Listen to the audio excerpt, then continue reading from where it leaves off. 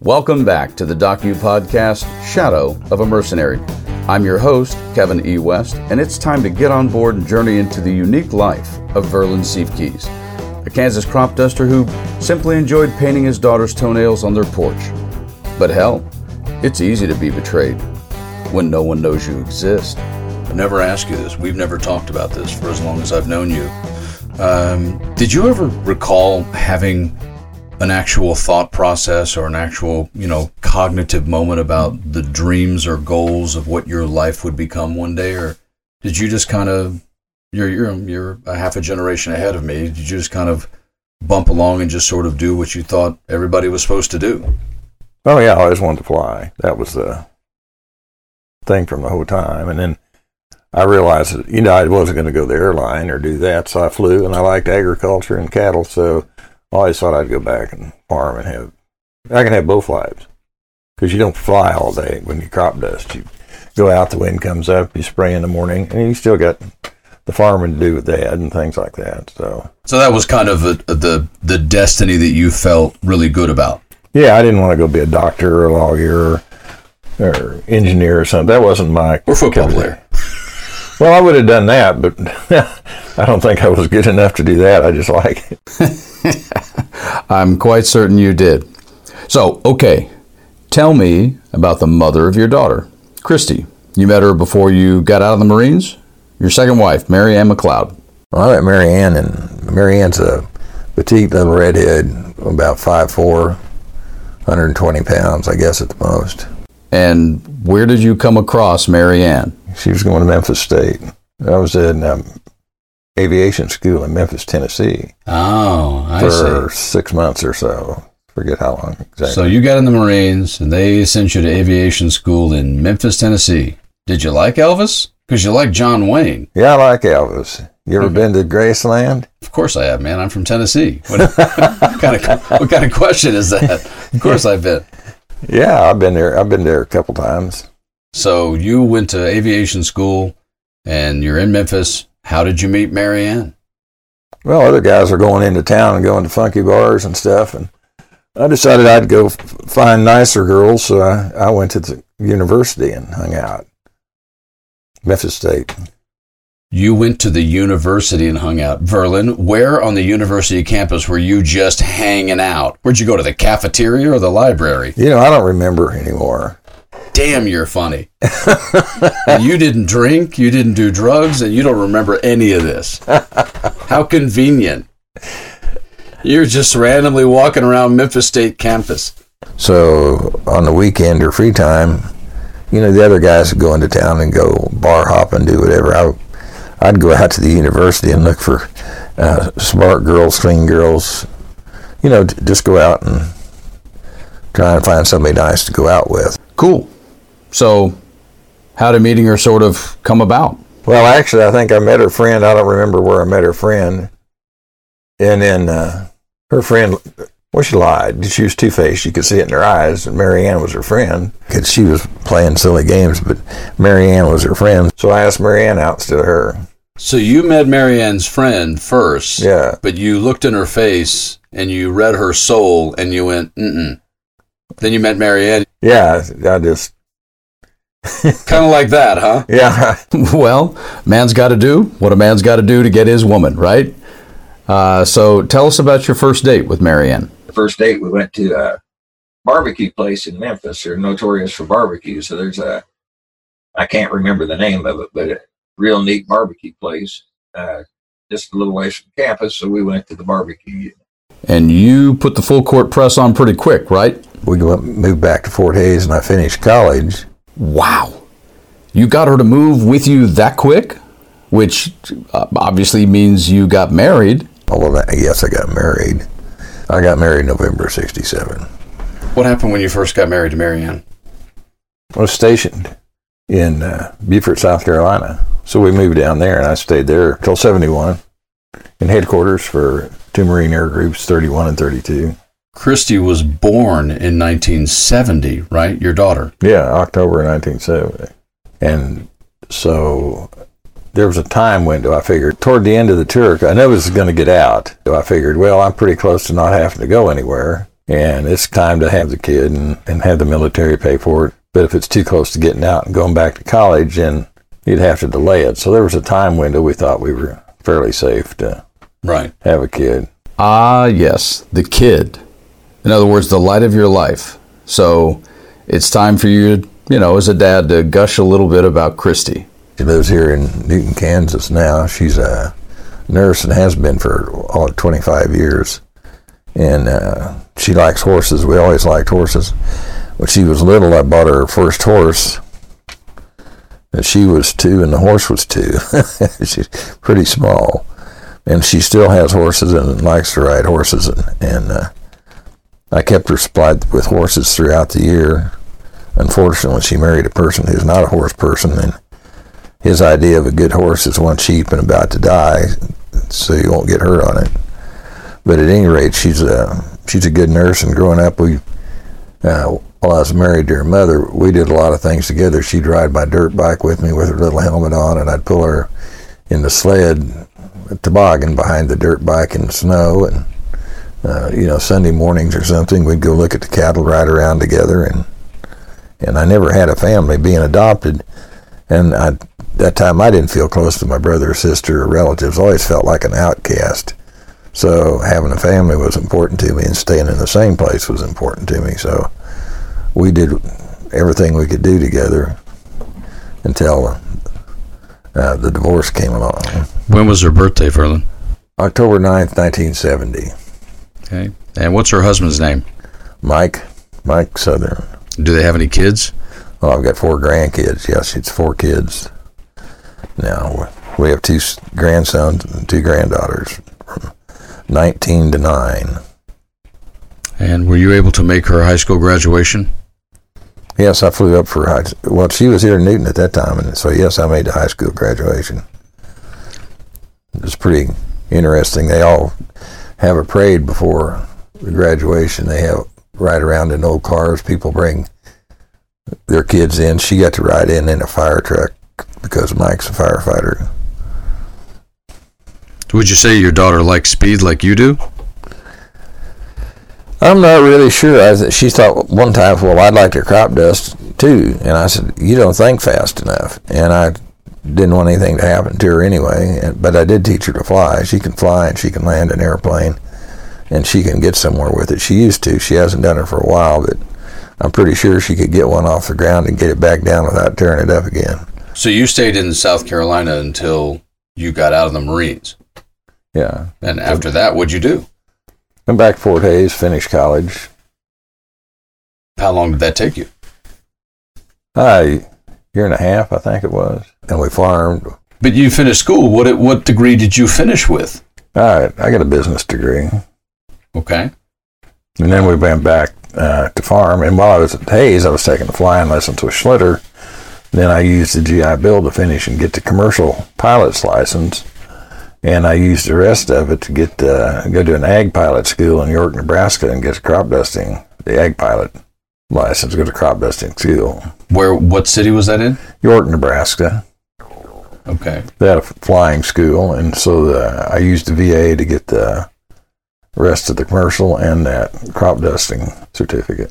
Okay, but how did you get a plane? How did I get a plane? You didn't have to, right? Ray Schlitter or somebody just hired you as a pilot, right? I couldn't get anybody to hire me, so I got my own. How, Verlin, did you get a plane? Well, things were easy to get in those days. It takes a sheet of paper and a signed signature to get it back then. It takes 20 sheets of paper and 10 times more money than you need to get one now.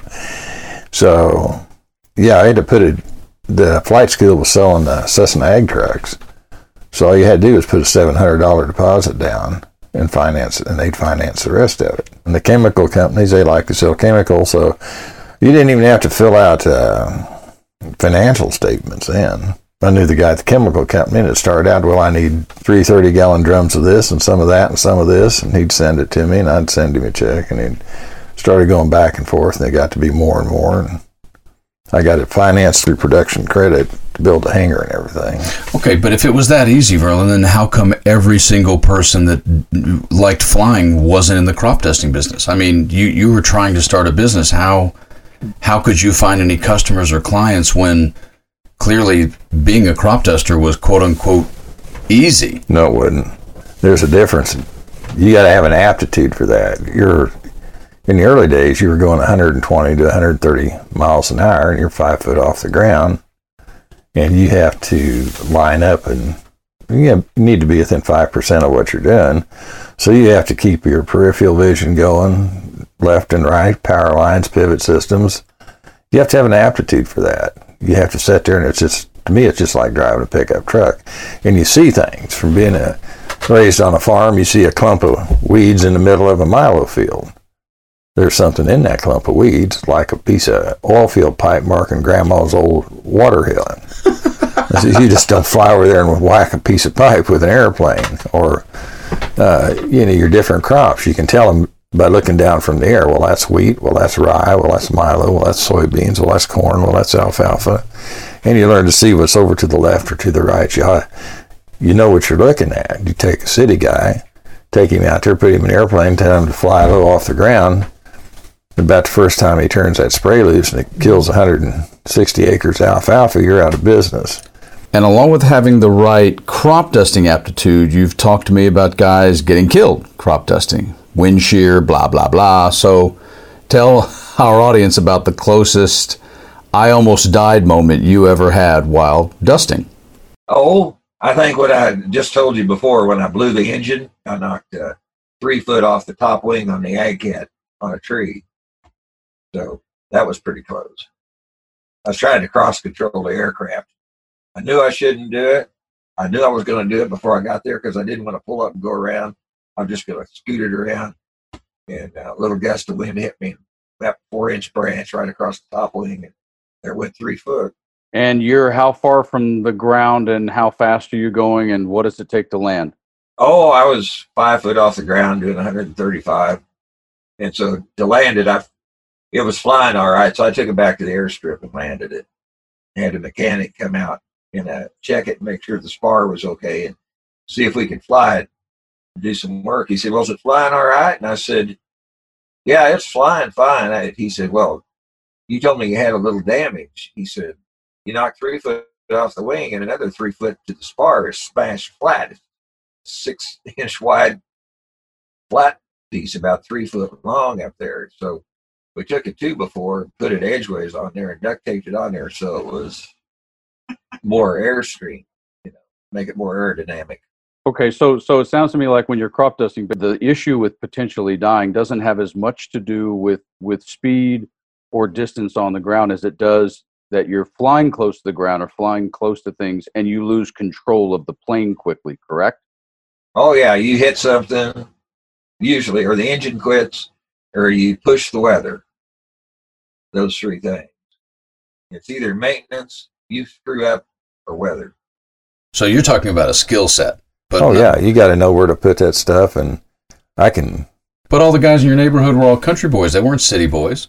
How come they all didn't do it? I mean, I know you had crop dusting friends, but so clearly there were a lot of people who maybe thought about doing it, but they just didn't have the aptitude for it. I didn't have the aptitude. If you don't have the aptitude for it, you don't last very long. You just bury you. I had some friends like that, too. I know a lot of guys that are dead from doing that. Back in the earlier days, you didn't have the horsepower.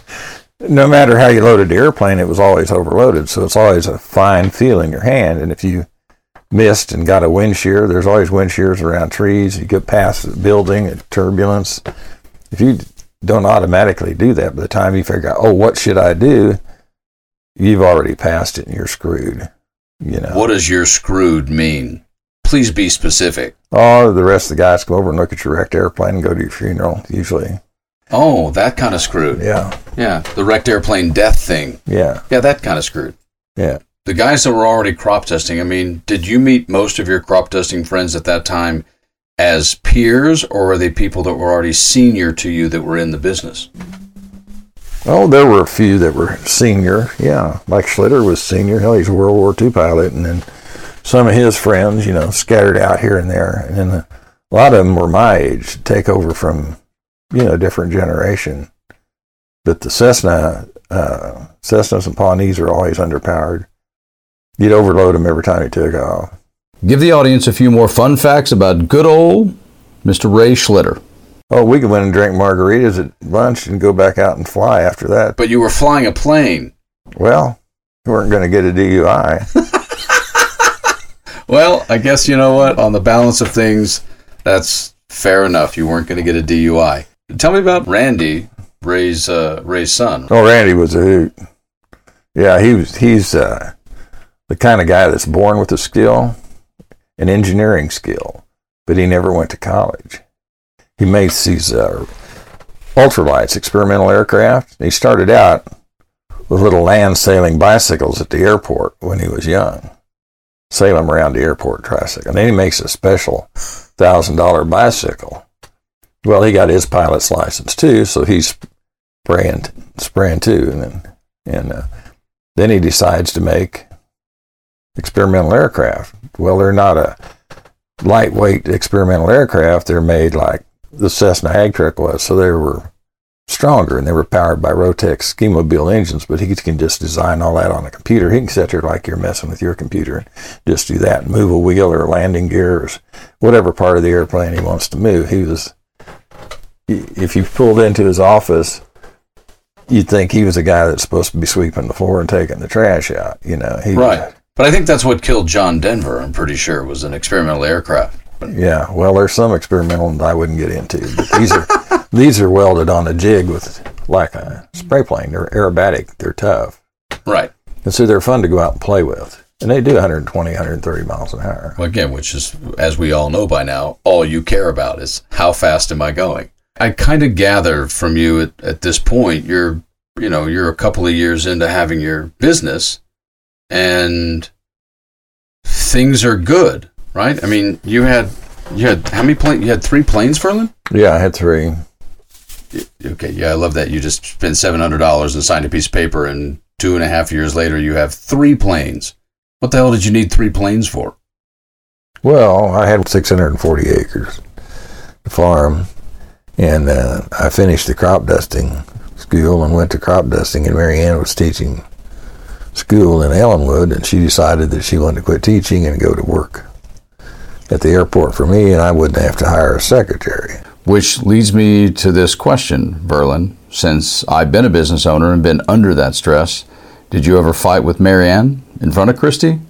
Oh, hell yes. We had run-ins, and I took off, and, one night I got toasted at the house arguing with her, and I got my damn truck. We'd been drinking and roared out the driveway part way till I ran into the hedgerow, and there the tree was.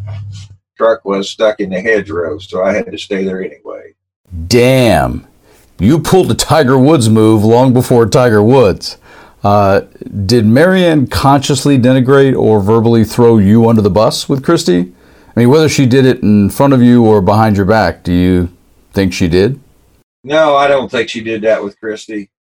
I don't think she talked bad about me to Christy. It was her "I'm okay, you're okay" bit that got the whole thing thrown out of whack. But that's where we would verbally argue and shit. I'd ask her to do something, and she made it a point not to do it. And we had our own business, and it was really throwing a monkey wrench on everything. She wanted to go to work at the airport and quit teaching school. And I said, well, I've got to be the one making the money. So my ass in that airplane makes the money. And as we know, it wasn't just one airplane. It was 3 different planes. I had one airplane to go places with, and I had it on charter service, fly people around, so it would make extra money in the wintertime and when we weren't flying, and it made the payment on the plane too. It did enough work to make the plane payment. You were early Uber for airplanes. No, air taxi. Had an air taxi license, like you go out to any airport and rent an airplane and fly.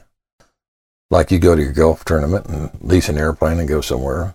You hire me to fly you to your golf tournament. So you did all the flying for this, though, right? You didn't have other pilots. You did all the flying. I had all the ratings for that. What were the months that you did primary crop dusting annually? Oh, April through August, September. some September maybe. Yeah, it phases in and phases out. Depends on the year. You know, one year you might have a lot of green bugs in the wheat, or you might have a lot of weeds in the wheat, which was early in the year, like April. Okay. So you had a 6-month business. It wasn't technically a 12-month business at all. No, I mean, the winter, once harvest time rolls in, it's over with, unless you go down and spray cotton in the south or something for another 60 days. Okay. And when you would do wintertime air taxi work, where did you go? Where were you? I mean, you were based out of Grape Bend, Hudson, Kansas, right? Yeah, Ellenwood, Kansas. Ellenwood. Where are you flying people out of Ellenwood, Kansas to where? Oh, Omaha, Nebraska, Scottsbluff, Nebraska, Kansas City, Dallas, oil company, a couple oil companies. They couldn't afford their own airplane at the time. Ah, okay. So I went to 3 oil companies and I said, I'll just fly for you 3 guys. As soon as you book a trip, I'll tell the other 2. So that's what I did. I flew for the pipeline company and a couple other oil field companies. And if I had a spare flight, I'd fly somebody else too. Roger, copy on that, man. So here you are running your business. Marianne suddenly quits teaching out of the blue and she decides she's going to come out and work with you. Oh boy, I smell trouble in River City, folks, which of course leads me to ask you about the day-to-day operations we're working with here. And to be clear, up until then, your family had always done business with the Hudson State Bank, right? Yeah, but when I started the crop dusting business, they wouldn't do anything with the airplanes. They're conservative. Crop dusting, people look at you like you're crazy anyway. But Production Credit thought it would be neat to have something like that on their portfolio. So one of the guys bid off on financing the ag operation. So any money you take in, you're supposed to give to them, and then you write a check on the banks. All the money, you get 10 checks. 10 checks go to Production Credit, and then you write production credit checks to pay for the bills. Right. So basically, it's just a constant cycle of them kind of front-loading you money that you basically pay back in a fairly cyclical short period of time, right? Yeah, it just runs a circle. If you had cattle, you sold your cattle went in there. And you sold your wheat, the wheat went in there. You sold the alfalfa went in there. So Production Credit really was just a cyclical flow banking institution, correct? Yeah, for agriculture. I've heard you say the phrase more than once. Women kind of always seemed to like you until they got to know you. I don't know why that is. Because you're a pretty likable guy. So why do you think that? Oh, I don't know. When you get an idea or can do something, or you're set in your way, I guess. You see how things should be and how they need to be. Seems like that would be perhaps a direct statement about Marianne. For example, she wanted to quit teaching school and help me. I said, well, we got the health insurance and everything going through you. I said, if you come out there, I'm going to fire the secretary, but we're not having your school income and we don't have their health insurance with the school. Of course, I had the VA. And I said, you got to do what I tell you. Well, we got out there and I'd ask her if something was done, no. Something else done, no. And then she says, well, you make all the decisions. And I said, you wanted to come out here. I said, I've got so many acres to spray. I don't know how many more I'm going to have. Should I get another pilot in to help? Should I order more chemical and have them delivered tomorrow morning? Should I do all these things? I said, what do you think? Well, I don't know. I said, then do what I tell you. I said, you want it out here. You've got access to everything. You're watching everything go on. And you're mad because I'm bossing you around. And that's what I'm telling you. You're in the business half and half. What are we going to do? What's your idea? Well, I don't know. Well, I wanted to be in on it, but when you tell them what to do, they're pissed off. And then eventually they go bye-bye. Yeah, I mean, it just, if we were busy, if it was windy when I got up, I knew I wasn't going to fly. So I'd say, well, you don't have to be out the airport till 8 o'clock. If it's windy and stuff, you got to get up and do it, because that's when you get 90% of your work done is in the morning when it's not blowing. When I come tooling out there, I'm standing there talking to a farmer and the plane's running. I should be flying at how many dollars a minute. Here she comes with donuts. So I said, where you been? And then, of course, later she said, well, I was going to show you that you couldn't boss me around. I said, well, that's great. You own half the business. No doubt, man. There is a ton of overhead and a lot at stake being an entrepreneur. We had 3 airplanes. We had our own business. You worked 6 months out of the year. You didn't have to go to the office until if it was windy or something. You could go late. If we were working, we bought the meals. You didn't have to cook then. You only had to cook when we weren't busy. And you couldn't live like that. That was in the day of the women's movement and do your own thing, and I'm okay, you're okay, and if your husband wants you to do it, by God, don't do it. Feels to me a little like the end is imminent. Yes? Now we're divorced. Now we don't have any airplanes. You don't have the business. You're back driving a little car teaching school. How'd that work for you? You know, so, I mean, I guess why it happened. Yes, I do understand, Verlin. I was a business owner. It sounds like she kind of just wanted to be able to watch you work and sort of observe and supervise you, but not really learn how to help.